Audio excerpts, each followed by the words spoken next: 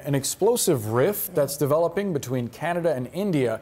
Canadian Prime Minister Justin Trudeau says that India's government may have been involved in the killing of a Sikh activist, a Canadian citizen, on Canadian soil. He's brought this up with Indian officials, the Prime Minister directly, he says, but India is denying these allegations, calling the claims absurd. Both Canada and India now expelling senior diplomats from their respective countries, sending relations between the two plunging.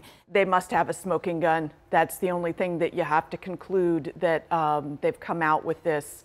But for some reason, they didn't expect India's dramatic reaction. I think it's going to be hard to unwind this. He may need India, but he also needs Canadians of Indian descent. I mean, this is very much an important part of the political bloc that is holding him up. This is a huge part of the population there.